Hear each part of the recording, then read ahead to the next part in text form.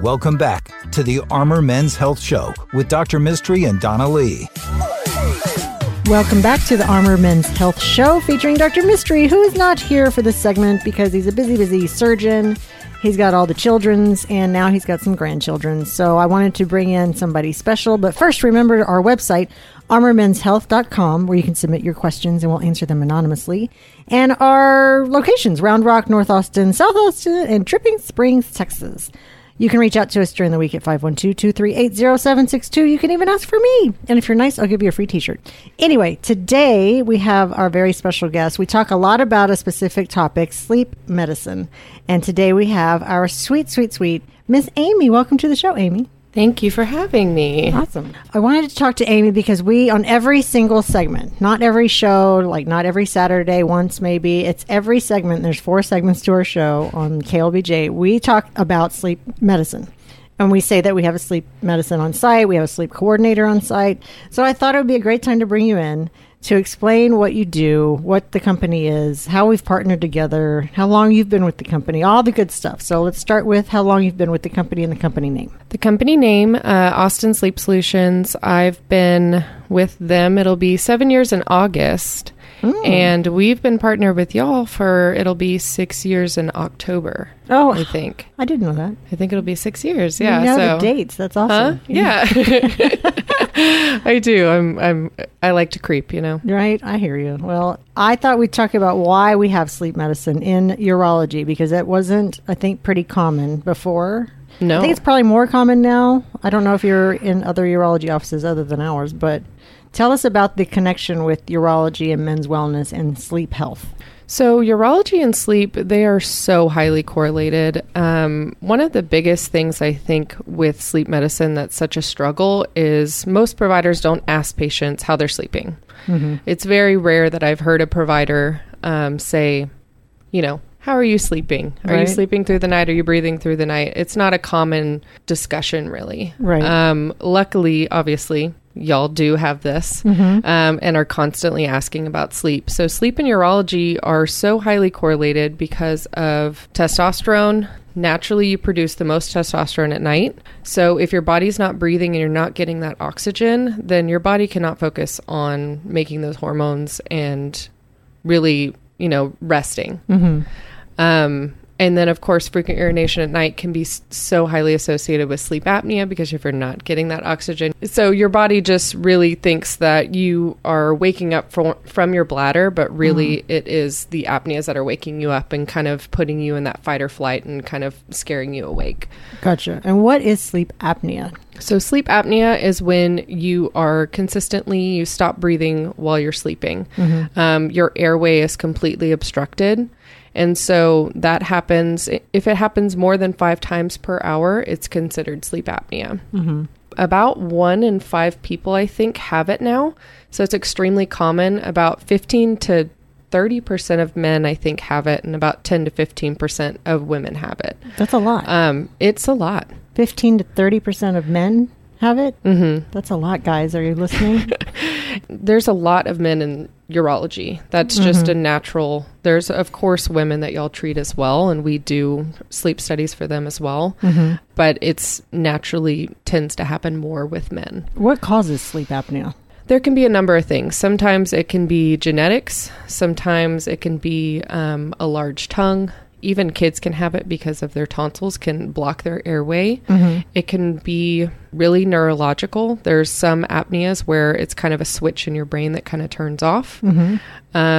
So it's not a one size fits all. There's nothing that I can say that that person has sleep apnea because of that. You know, we've diagnosed young 18-year-old fit girls with sleep apnea. It really doesn't matter on the demographic. Oh, I see. Yeah. That makes sense. There's a lot of different factors that can kind of go into it. Gotcha. And tell me more about, for the guys listening especially, how, I wanted to go a little deeper dive into the hormones, how sleep apnea, so if you're not sleeping well, how does that affect the hormones, especially testosterone? Yeah, testosterone. There is a study out there that says that at night you produce the most testosterone. Naturally, just while you're sleeping, your body is just producing the most. And then if your oxygen is cut off and you're not breathing at night, then your body is so focused on getting you to breathe because it's freaking out.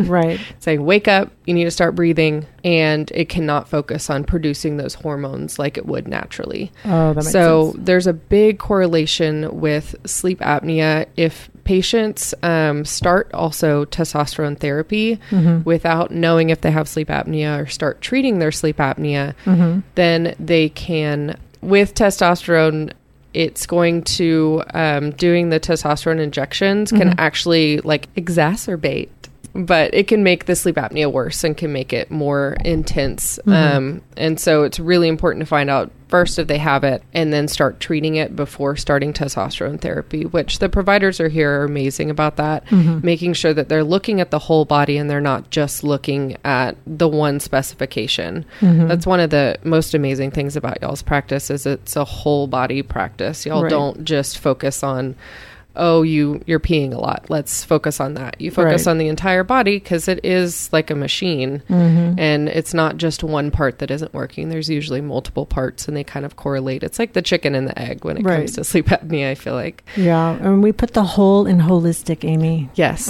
The whole. The whole. Y'all mess with a lot of holes, right? Yep. We fix holes too.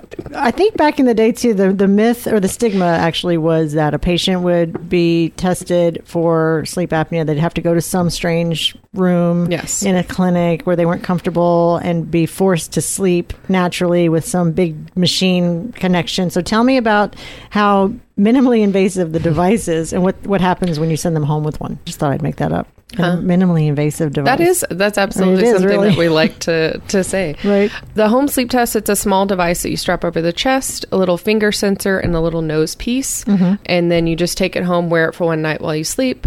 Or two, depending. Bring it back, and then we send it off to a sleep doctor who actually does the interpretation. The in-lab studies, now more and more insurances are wanting to pay for the home sleep tests. They're cheaper.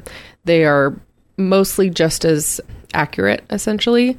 But the in-lab studies, they put electrodes all over your face. They and you have to sleep like that. Yes. And most of the time, they want you to sleep on your back as well. Oh, boy. The thing about sleeping on your back the most is that's usually not the most common. I sleep in the fetal position, you know, on my sleep side. on my back. I sleep like a mummy. I'm very still. That's right. When I get up, I just put my sheets down. I slide out of bed. I put the sheets up, and the bed's made. It's amazing. That is not my sleep experience at all. I hold a blanket like a 5-year-old and like a little fetal position. Y'all can see little cute Amy sleeping right now. You'd be so happy with this podcast. It's transitioned from stuffed animal when I was a baby. Oh, and then, you were taking it away from now your it's mom. just a blanket. Well, it's a sarong, okay? I trade them out, you know. Not weird at all to tell everyone that. This podcast went left. Either way, but the so insurance didn't cover it well before, and now it does. For the home sleep tests, the insurance is really wanting to do home sleep tests. Like Medicare, the other ones, they want to do the home sleep test first. And then if they feel like it's extremely severe or it's a really complex case, which sometimes happen, then we would have them do an in-lab study. But the great thing about the home sleep test is majority of patients can go straight from a home sleep test to therapy. Oh, okay. And what does that mean for the patient? What does therapy mean? Therapy. There's a couple of options. So there's the typical CPAP machine that is kind of the gold standard for sleep apnea. It's the mask that goes to the nose. It's going to blow in air and kind of force that airway open. And that's really great for moderate, severe. Sometimes it could be overkill for mild. It just kind of depends on the patient. You know, there's no one size fits all for therapy for sleep apnea. Right. And then there's also the oral device. It's like a retainer that goes on top and bottom, and what it does is it stabilizes the bottom jaw forward to mechanically open the airway. Gotcha. My husband was fitted for an oral device with y'all, and it took away the snoring by about 80%, and it was amazing. And he never uses it, and I have to get upset.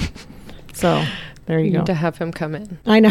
He needs to come back. It's really the hard thing about sleep apnea is you can't just take a pill. You can't just take a pill and be like, I don't have sleep apnea anymore. And also sometimes we think that, you know, losing weight will help sleep apnea, and it's not always the case. Sometimes naturally that's how our neck is made. It doesn't really matter on the weight that's being pushed on our neck. Sometimes it can be, of course. Gotcha. But there's also surgery options as well, and those are usually kind of the second line of defense. They even have this cool Inspire device that for patients who've tried an oral device, they've tried a CPAP, they can't tolerate either.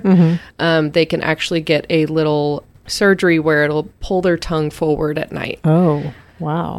It is. That's fascinating. Yeah, it is brand new. I hate to cut this short, but we're already out of time. But tell us the website. The website is www.austensleepsolutions.com. Awesome. And then you can call us during the week if you have questions for Amy or anything about sleep apnea or sleep medicine. Our phone number is 512-238-0762. Thanks, Amy. Thank you. The Armor Men's Health Show is brought to you by NAU Urology Specialists. For questions or to schedule an appointment, please call 512-238-0762 or online at armormenshealth.com.